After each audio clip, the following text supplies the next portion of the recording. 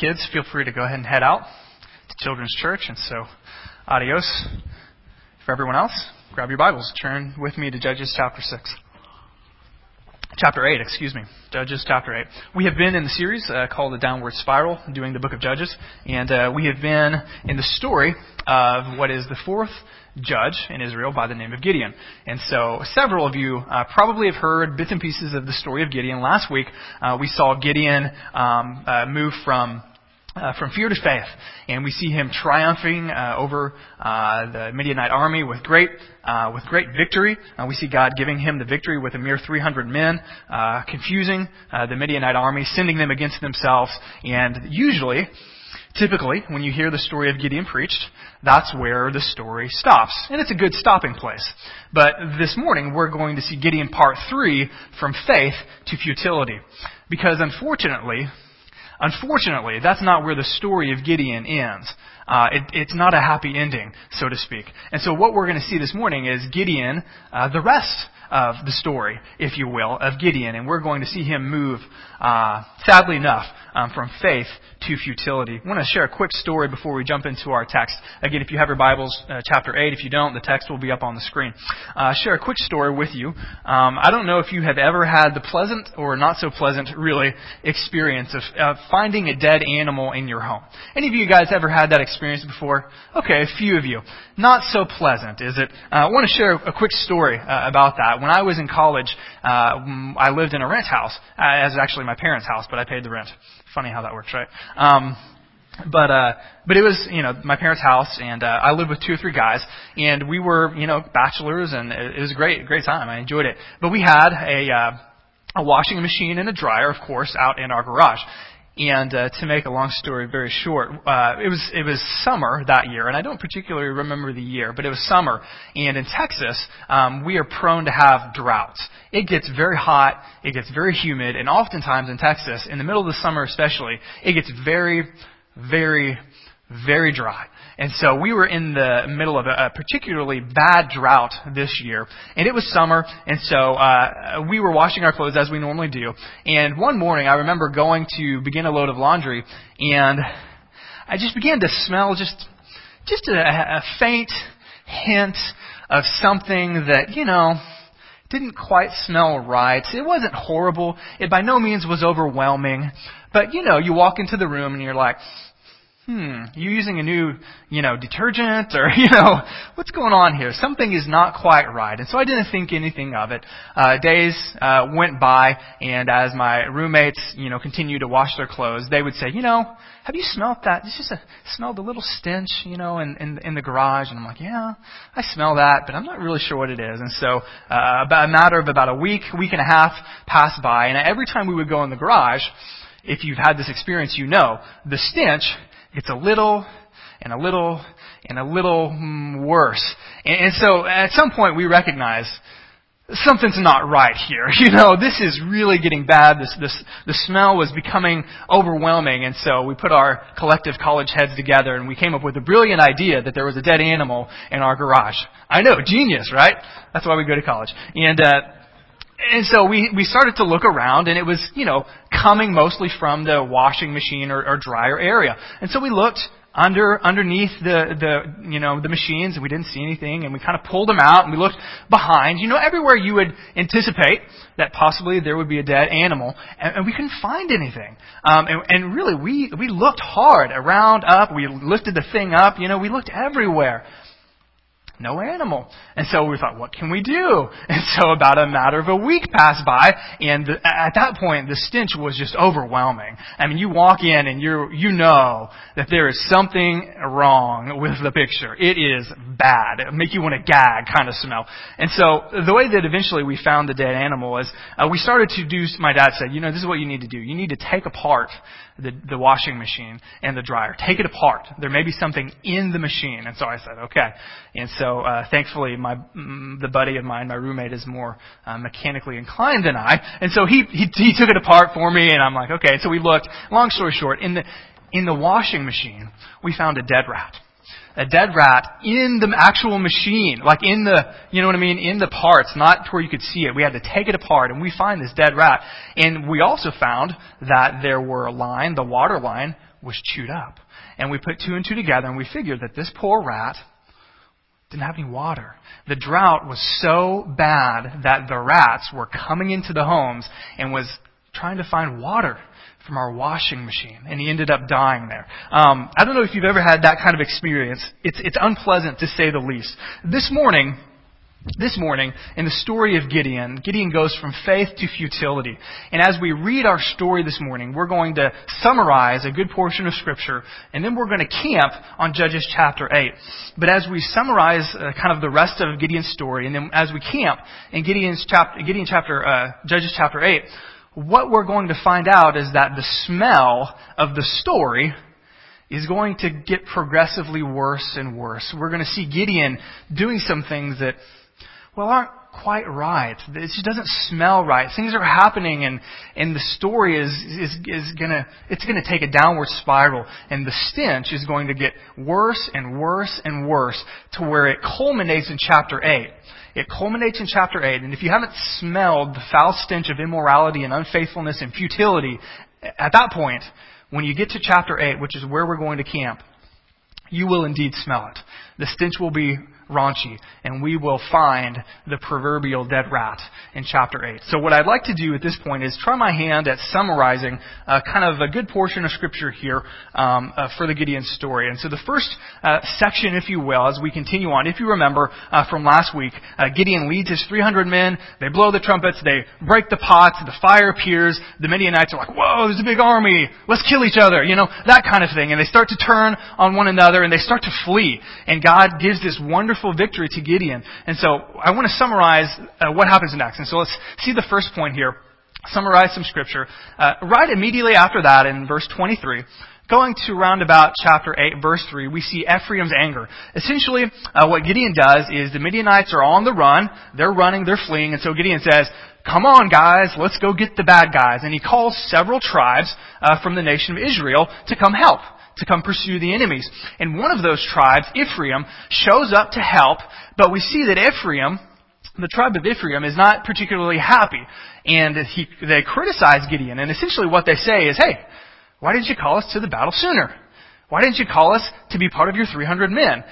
We missed out on the action. And so they criticize Gideon, and they say, hey, we got left out here. What's going on? And so we see in this chapter, or this portion, Ephraim's anger, we see that Israel begins to criticize. We see that Israel, God's people, begins to criticize one another. And the smell begins to appear. It's faint, but it begins to appear. Secondly, we have Gideon's threats. That essentially is found in verses 4 through 9. And as the story continues, what we see happening is that Gideon pursues the enemy. He continues to chase, and particularly these two kings that are on the loose, and he's chasing them, and he is chasing them all the way to the border of Israel. So if you can imagine in your mind, these Midianites kings are heading home. They're ready. They don't want any more of this. They are heading home, and they cross over the border into their homeland. And so Gideon follows them all the way up to the border of Israel and Midian. And he wants to follow them into the border. He really is pursuing these two kings all the way across the border of Israel, which is significant. We'll talk about that in a second. But essentially, his men are tired. As you can imagine, they've been fighting all day. Apparently, their supplies have run low. And so they need help. And so the natural thing to do is Gideon comes to these two cities in Israel, these border towns, if you will, with Midian. And he says, hey, give us some help. We need some food. We need some supplies. Would you help us out? And essentially what we see is that the two cities of Israel say, no, we're not going to help you out. We're not really sure you're going to win. I mean, think about it. They're chasing this army, 15,000 strong, in fact. This army is fleeing, and they see these men go across their town, and they're like, but what if you lose? You don't have them in your hands yet, do you? And if you lose, guess who's going to get the retaliation? We are. So they're like, no, we're not going to do that. And so what Gideon does is he threatens them. He says, fine, if you're not going to help me, I'm going to take my vengeance out on you. I'm going to get the kings, and I'm going to come back, and I'm going to teach you a lesson. And so that's what we have, Gideon's threats. Moving on, verses 10 through 17, we move from Gideon's threats to Gideon's revenge. And what we see, kind of culminating in the story, is he captures the two kings. He brings the two kings back to these two Israelite cities. And he essentially does what he promised he would do to them. For the first city, he took all of the elders of the city, he brings them out publicly, and he tortures them. Publicly. He whips them on the back to teach them a lesson. That's not a good thing to do. Secondly, the second city, he comes and he takes all of the men of the city. These are Israelites. These are God's people. And he takes all of the men of the city and he kills them. Not only does he do that, but he takes the fort, the stronghold, the protection for this Israelite city. It's a border town. And he destroys it. So he takes revenge on his own people. So the faint smell is beginning to grow. It's becoming noticeable. Gideon threatens his own people, and then Israel's judge, who's supposed to save Israel, who's supposed to rescue them from oppression, begins to be the oppressor. And so the smell is getting stronger and stronger as we go through the story. Something's not right. Something is just not right. The fourth section here is verses 18 through 21. And I've entitled it Gideon's Discovery. Here, essentially what we see is Gideon turns from dealing with his own people in a vengeful, revengeful way, and he begins to have a conversation with these two kings, these two Midianite kings. And to make a long story short, what we find out is that we find out the reason why Gideon has been doing everything he's been doing up until this point. What we find out is that these two kings had killed all of Gideon's brothers in battle. We find out in an unnamed battle. We don't know when, we don't know exactly how it happened, but we come to find out that these two very kings that he's pursuing so hard actually killed his brothers. And so Gideon says, hey, if you were to let my brothers go, I wouldn't have even pursued you. I wouldn't have killed you. I wouldn't have sought you. But because you killed my brothers, I'm going to kill you. And so the big point here is that we find out the motive of Gideon. Gideon, at that point, after God had given them a miraculous victory, he's not pursuing the enemy for God's purposes. He's pursuing the enemy for his purposes. And his purpose is revenge. That is why he threatens his own people. That's why he oppresses and kills his own people. Because it's about him. It's about seeking revenge. He is driven. He is on a quest for revenge. How many of you have seen the movie Princess Bride? The Princess Bride? Okay. Good little movie. I want to show a real quick compilation of clips here. You may be familiar. There's one character by the name of Montoya is his last name. But what's his first name? You guys know? Thank you. I can't say it. I don't want to look stupid on stage. So I'm like, I don't know his last name. But during a good portion of the movie, he is driven, and we see this quest to seek revenge. There was a man who killed his father when he was a young boy, and he seeks after revenge. He's so bloodthirsty. And so I want to show just a couple of clips here because I think this is exactly what Gideon is like. I will go up to the six-fingered man and say, hello, my name is Inigo Montoya. You killed my father. Prepare to die. Hello. My name is Inigo Montoya. You killed my father. Prepare to die.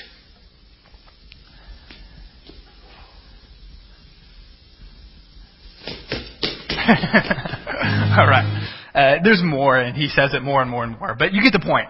If you've seen the movie, you know that's a reoccurring theme. He wants to get back. He wants to seek revenge for his father's death, and it drives him. In fact, the whole purpose of his life is to seek revenge. And brothers and sisters, this is exactly the foul stench that we get from Gideon's life. He is on the road from faith to futility, seeking revenge instead of the Lord's will. So that lands us in our text this morning. That's a real quick summary of Gideon's story. But really, we see Gideon's story end in chapter 8. So if you have your Bibles, I'd invite you to get them out with me. Judges chapter 8, starting round about verse 22. And what we see is this is kind of a capstone. This is kind of a summary of how Gideon concluded his life. And I think we're going to see some really interesting points. I've entitled this section, The Kingship of Gideon. And I intentionally put kingship in quotations because, well, we'll see. So what we have, starting in verse 22, is that Gideon has won the victory. He's captured the Midianite kings. He's killed them, and he has brought peace, if you will, to Israel. And so after the victory, in a moment of zeal, in my opinion, we see the men of Israel wanting to make Gideon king. And so let's read this together in verse 22. starting in our text. Verse 22. Then the men of Israel said to Gideon, "Rule over us, you and your son, and your grandson also." And here's the reason. "For you have saved us from the hand of Midian." And so here we have an offer of kingship. And not just an offer of kingship from the men of Israel, but an offer of dynasty. Do you see that? He says, you rule over us and your son after you, and then your grandsons after you. And so here is the first time in Scripture to where Israel wants a king. We see that happening with Saul later in history, but it happens actually earlier. They want to appoint a king. Now, why is that so bad? Why is that really so bad? Well, we find out later that, and even before from the rest of the Bible, in the Old Testament in particular, that the way that God's people was set up is that it was a theocracy, which essentially means that the king is not a human king. The king is supposed to be God. God is supposed to rule over them. God is supposed to be their king. They don't need a human king. The people think, "Oh, you've given us this great victory. You're a military man. You're going to save us from our enemies, so you become king." When actually, it was God who saved them. It was God who had given them victory. And so, needless to say, this is an ill-advised request. And we see Gideon's response in verse 23. He recognizes this. He's not exactly the most spiritual of men, as we can tell from our past two stories. But he knows enough to reject this offer. He knows enough that God is king and that he is not supposed to be king. And so, let's read in verse 23 his response to this. Verse 23. Gideon said to them, "I will not rule over you, and my son will not rule over you. Here's the reason why. The Lord will rule over you." And so Gideon has it right. Gideon has good theology, if you will. He has good doctrine. He has right belief. He knows that he's not supposed to be king. There is not supposed to be an earthly king in Israel for God's people. God is king. God will rule over us. And so at this point we're like, "Yay, Gideon! Good job, man. You answered the call. You did well. You rejected the offer of kingship. You did right." And so it would be good if the story ended at this point. But it doesn't. The story doesn't end at this point. And the question that I want to pose to you is, as we look at the rest of the details from Gideon's life, the rest of our text is kind of a summary of how Gideon lived out the rest of his life in Israel. And the question that I really want to pose is, does Gideon really believe that? I mean, does Gideon really actually believe that the Lord is king and rules over his people and that they don't need an earthly king? Does he really show that with his actions? Do his actions back up his words? Does his orthodoxy, his right thinking, his right believing, lead to orthopraxy, lead to right living? Or is there a huge disconnect between what he thinks he believes in his mind and what he lives out in his life? And what I want to pose to you is that while Gideon in his mind knew and believed to some extent that God was king in Israel, that his actions demonstrate to us otherwise. And I want to show you four reasons why I think we see the kingship of Gideon. Gideon is going to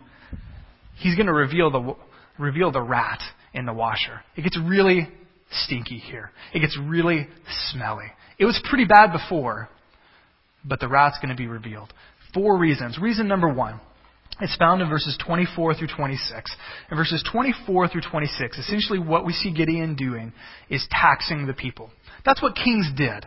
If you were a king back then, you taxed your people. And this is exactly what Gideon does. And so let's notice, read with me verses 24 through 26. So Gideon says, "I'm not going to rule over you, but I do have a request." Verse 24. "And Gideon said to them, 'Let me make a request of you. Every one of you give me the earrings from his spoil.' For they had golden earrings because they were Ishmaelites." That is the people that they had conquered. Verse 25. "And they answered, 'We will willingly give them.' And they spread a cloak, and every man threw in it the earrings of his spoil." Verse 26. "And the weight of the golden earrings that he requested was 1,700 shekels of gold, besides the crescent ornaments and the pendants and the purple garments worn by the kings of Midian, and besides the collars that were around the neck of the camels." And so reason number 1 Reason number one why Gideon is actually acting like a king is because he taxes the people to a tune of about 42 pounds of gold, if you do the math. So he gets a pretty substantial chunk of change here, 42 pounds of gold, from this tax. But this is what kings did. They took a portion of the spoil from the victories of war. And so from the very beginning, we see Gideon saying, I'm not going to be king over you. God is king. But let me tax you. Can I tax you? And they say, sure, we're going to do that. Reason number two, not only does Gideon tax the people, but and this is where the rat is revealed, he builds a place of worship. In verses 27 through 28, what we see Gideon doing is establishing an altar, a location for national worship in Israel that is other than the place that God had prescribed. Only kings do this kind of thing in the Bible. Verses 27 through 28. Let's read this together. There we go. And Gideon made an ephod of it, and he put it in his city, in Orpha. And all of Israel, notice that, and all of Israel whored after it there, and it became a snare to Gideon, into his family. Verse 28. So Midian was subdued before the people of Israel, and they raised their heads no more. And the land had rest for 40 years in the days of Gideon. And so the question is, Gideon requires this tax, this gold, and so what does he decide to do with it? Oh, Gideon. He takes the fatal turn towards futility. What he does is he makes an ephod out of this gold that the people had given to it. And that gold statue or idol, whatever it is, became a place of worship. It says that all of Israel, all of the people, not just in his town, but all of the people came and they worshipped it. And the biblical language is strong. They whored after it. That is, they were an adulteress in their relationship with God. They cheated on God by worshiping at this place.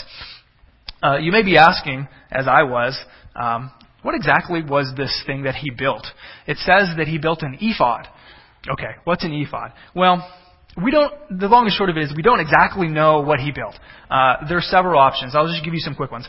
In the Old Testament, the high priest in Israel, the high priest, wore this garment called an ephod. And it was kind of like a vest kind of thing, if you will. But it didn't have as much gold as what Gideon had. And so what some people think is that it was kind of a high priestly garment, that Gideon was making himself high priest in Israel, which was so wrong, and it just had some extra gold on it. And it could have been just an idol. In fact, some commentators think that, remember what he did earlier, his hometown, Orpha. He went in and God said, tear down the idol of Baal, right? You remember that? And he tore down the idol. Well, it's very possible that he could have rebuilt the idol of Baal here, reestablished idol worship, and put this golden garment on this idol. We don't know. It's very possible. Thirdly, which is probably less likely, but possible, it could have been a statue to Gideon himself. He could have said, man, I had this great victory. Let's take this gold and make a cute image and, less fat and a better looking face. Make this image of me. And all of Israel came because he delivered them and worshipped him, essentially. We don't know exactly what it was, but that's not the point. What the point is that only kings could establish centers of worship. Wrongly so. We see it later in the history of Israel that kings would do this. They would reestablish pagan places of worship. Gideon is acting like a king. And the very sad thing about it is that he did this in his hometown. He did this in the place where literally 2 or 3 days earlier he tore down an idol altar. He tore down the altar of Baal. And he built an altar to the Lord. Just 1 or 2 days later, and 2 or 3 days later, 1 or 2 days later, here he is building an idol in the very same place that he tore one down. He is reestablishing national idolatry in the nation of Israel. And so you see with Gideon, with all of the judges, they're supposed to help. They're supposed to not only deliver God's people from the military aspect, but they were in that mess in the first place. Why? Because of idolatry. The judges are supposed to make Israel better, not worse. Israel had gone full circle. Do you see that? Israel had gone full circle from worshiping Baal to worshiping whatever it was that Gideon has made. Some judge.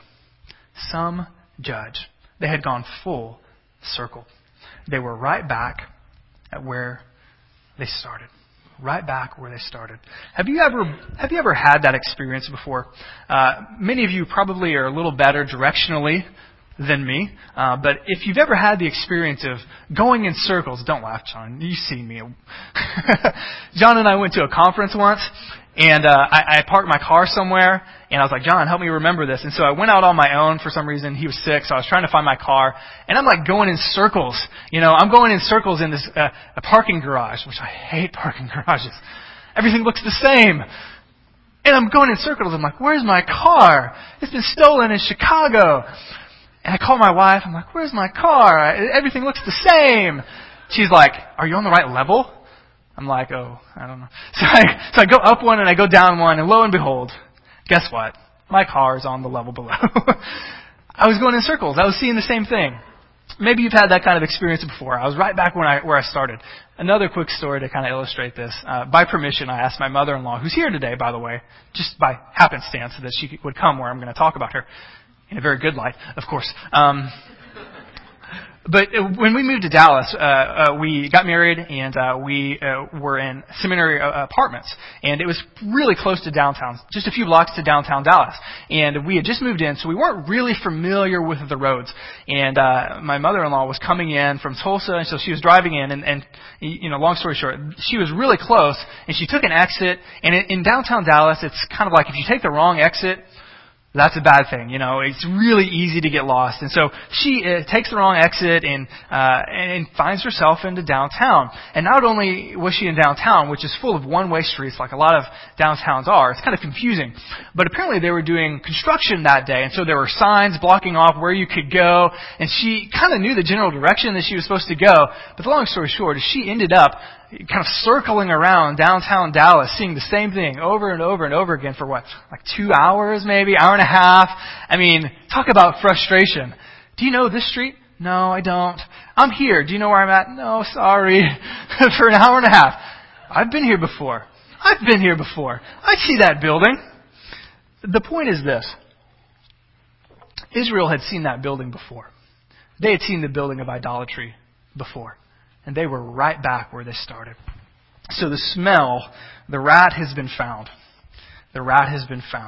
So reason number 1, Gideon taxes the people. Reason number 2, he builds a place of worship. Reason number 3, these are a little bit shorter. Verses 29 through 30. We see a little bit about the personal life of Gideon. And what we find out is that Gideon had lots of wives. And Gideon has lots of kids. Verse 29 through 30. 29. Jerubbaal, which is the name given to him by his father, Gideon, Jerubbaal, the son of Joash, went and lived in his own house. Verse 30. Now Gideon had 70 sons. 70 sons. I can only keep up with one. 70 sons, his own offspring, for he had many wives. So this seems just kind of like why is this in here? I'll tell you the reason why it's in here. Gideon was acting very much like kings would in that day. Because if you were a king, you wanted to secure your lineage, your heritage. You wanted to secure the kingship, of course, which came through sons. And so you wanted to have as many sons as you possibly could, just in case the first 69 happened to die. Number 70 would take your throne. You know what I mean? Way overboard. But that's what they would do. They would have as many sons as possible to secure their kingship.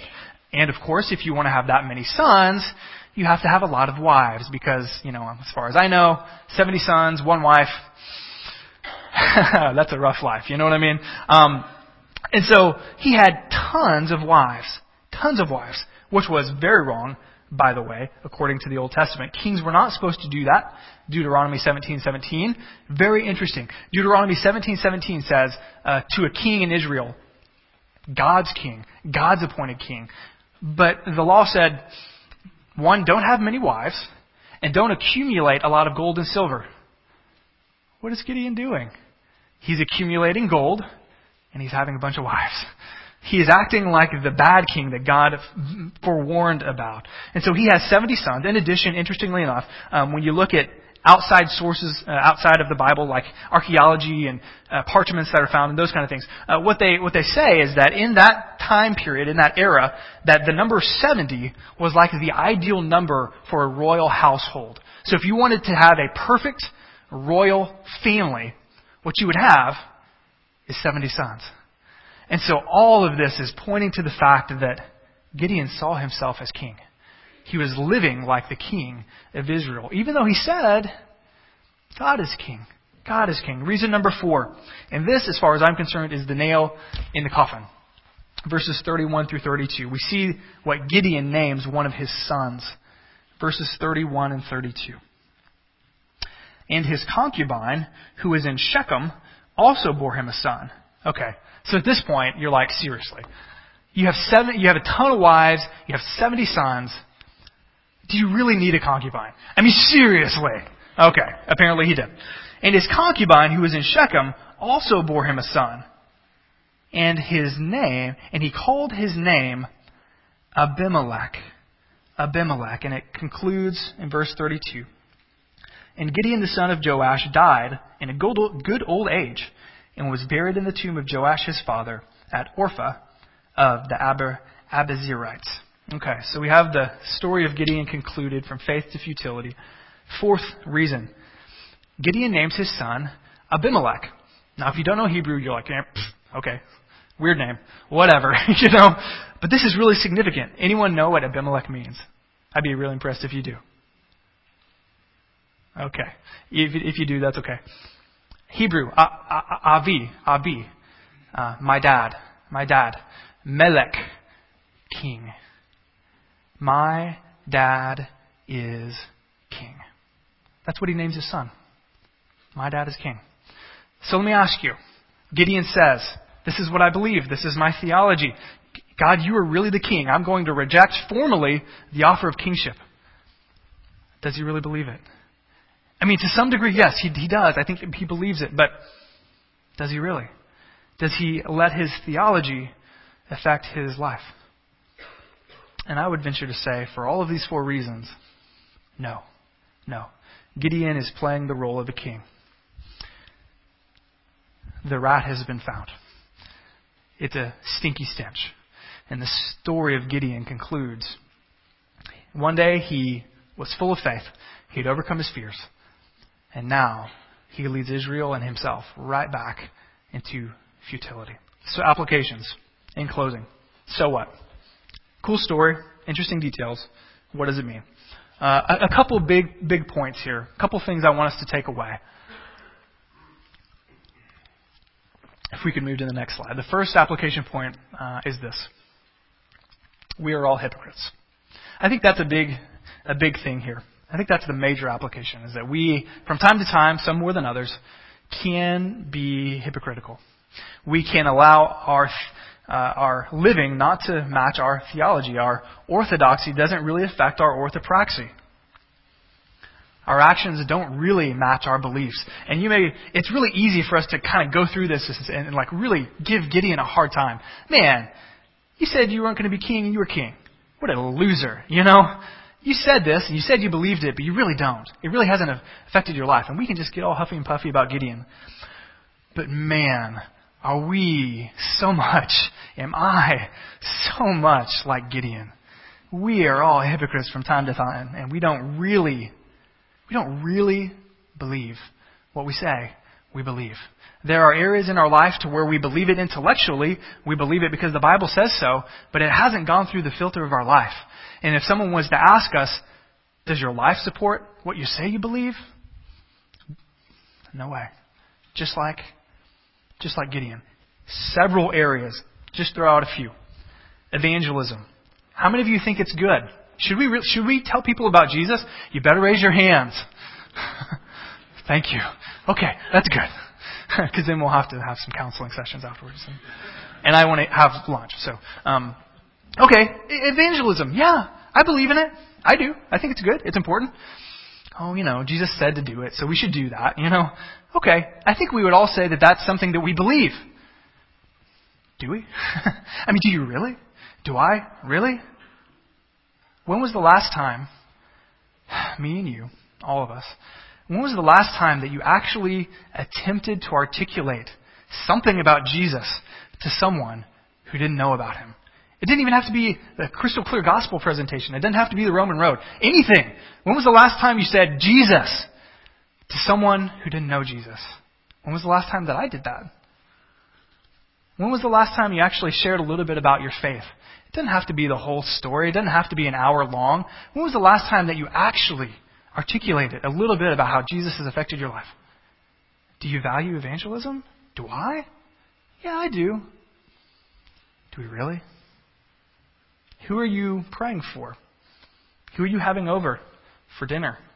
Who is it that you're trying to invest in, to build relationships with, to love them, and to, God willing, have opportunity to share? Who are those people? Anyone? Anyone? Bueller? Anyone? Evangelism. Investing in eternity. Okay, you don't have to raise your hands on this one. But I would venture most of you say you really want to make an impact on eternity. You really want to do that. You don't want to get to heaven and Jesus is like, what did you do for me? You don't want that. You really want to make a difference. And I do too.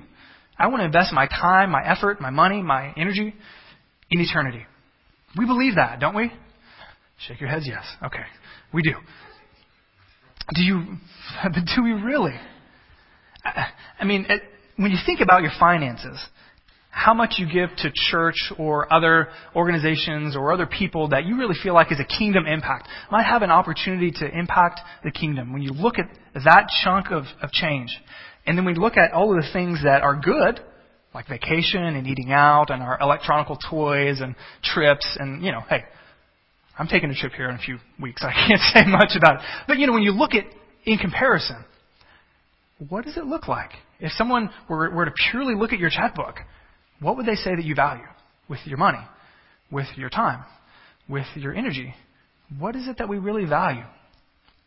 I think all of us who are, all of us, I can't include myself in this, all of you who are wives, I'm obviously not a wife, in case you didn't know, I have a wife, you would say, I think I should respect my husband. The Bible says it. Paul says it. Yeah, I believe that I should respect my husband. If I really pinned you on it, put a gun to your head, you would say, okay, I believe that. But if you were to tally up, and I wouldn't suggest husbands doing this, but if you were to tally up all of the negative comments that you make towards your husband, and it didn't even have to be the words, just the tone. Disrespectful comments, tones, as opposed to all of the ones in a given day that are positive, that are encouraging, that are honoring to him. Which would outweigh? Do you really respect? Do you really believe you should respect your husband?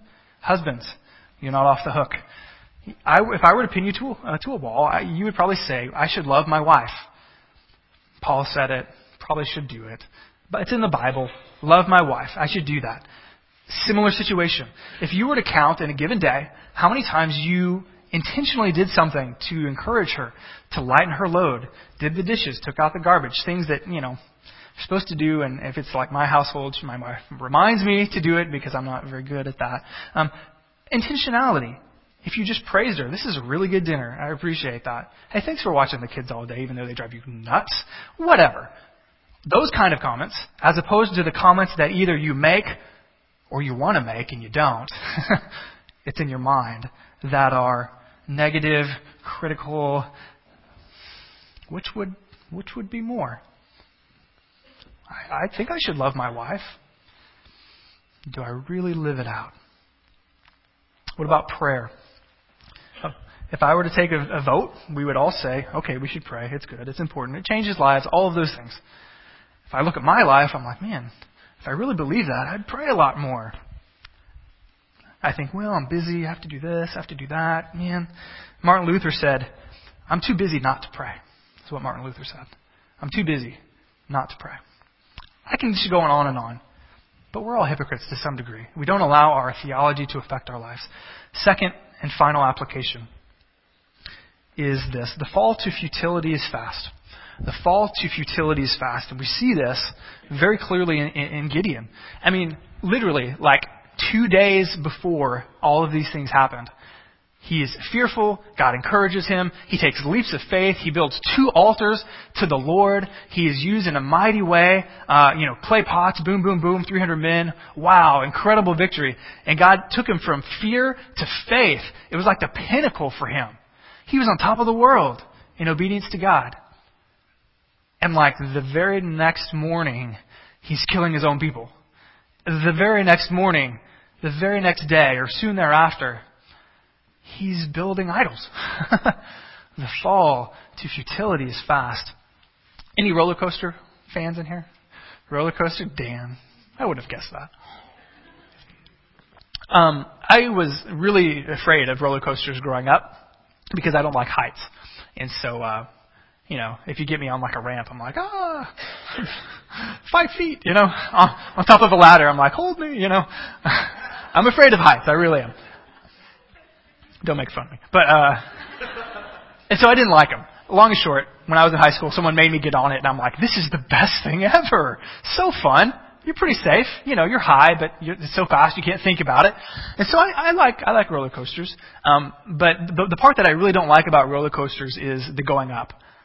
And if you've been in a roller coaster, you know that it's slow and methodical, right? Click, click, click, click, click, click, right? And for someone who is afraid of heights, I'm like, oh God, please don't help me. Please don't let this tip over. I mean, seriously, I pray that way because I'm scared of that thing going up, and you look over and it's really tall. And then, so it's slow and methodical. But then once you start going down that steep incline, it's all good. It's all fun. It's all games, It's really good. And that's kind of how I think spirituality to a large degree is. We grow in our faith, click, click, click, click. We take steps. We grow. Our characters change, click, click, click, click. It's slow. It's methodical. God's changing us. But we can get to the top. We make a wrong step here or there. And boom, we are flying down the roller coaster of sin and futility. We're killing our own people and worshiping idols. The fall to futility is fast. And so a couple of applications. We need to watch our steps closely. We need to watch our steps closely. Gideon did not watch his steps closely. Just, if you're in a relationship, a dating relationship, just a little more physicality, just a little more kissing, just a little more. It's no big deal. And you end up waking up next to the person the next morning. The fall to futility is really, really fast. Just one drink, no big deal. It's fine. You can handle it. Just another. Just one more. Just one more. You can handle it. And the fall to alcoholism can boom. Just like that. Just like that. You're playing the argument over and over in your mind, how you're going to respond to that person and to what they said. And it simmers, and just like that, it's flowing out of your mouth. There's language and a bunch of junk. It just happens just like that. Watch our steps closely. Secondly, we need to watch our relationship with God closely. And these two are related, obviously. The fall from faith to futility is fast. It's just one Bible reading. It's no big deal. I can miss that today, and I can miss that tomorrow. And it becomes less and less of a priority. And eventually, you only bring your Bible to church on Sundays. And you're like, Habakkuk, where's that? I don't know. Fall to futility is fast. Well, I'm really tired this morning. I just don't want to go to church. I just don't feel like it. Just don't feel like it. Well, there's a show that I really want to go to, so I'm going to go. Okay, I can miss church this once. And the fall to we don't see you in 3 months can be really, really fast. Obviously, our relationship with Jesus is much more than those two things. But for example. So in closing, I'm going to ask you guys to pray with me. And I'm going to ask our worship team to come up. And we're going to sing and we're going to respond. But I want to give you just a few minutes just to chew on this. To chew on it. To ask God to reveal these areas in your life. And so worship team, come on up. If everyone else would pray with me. Father, we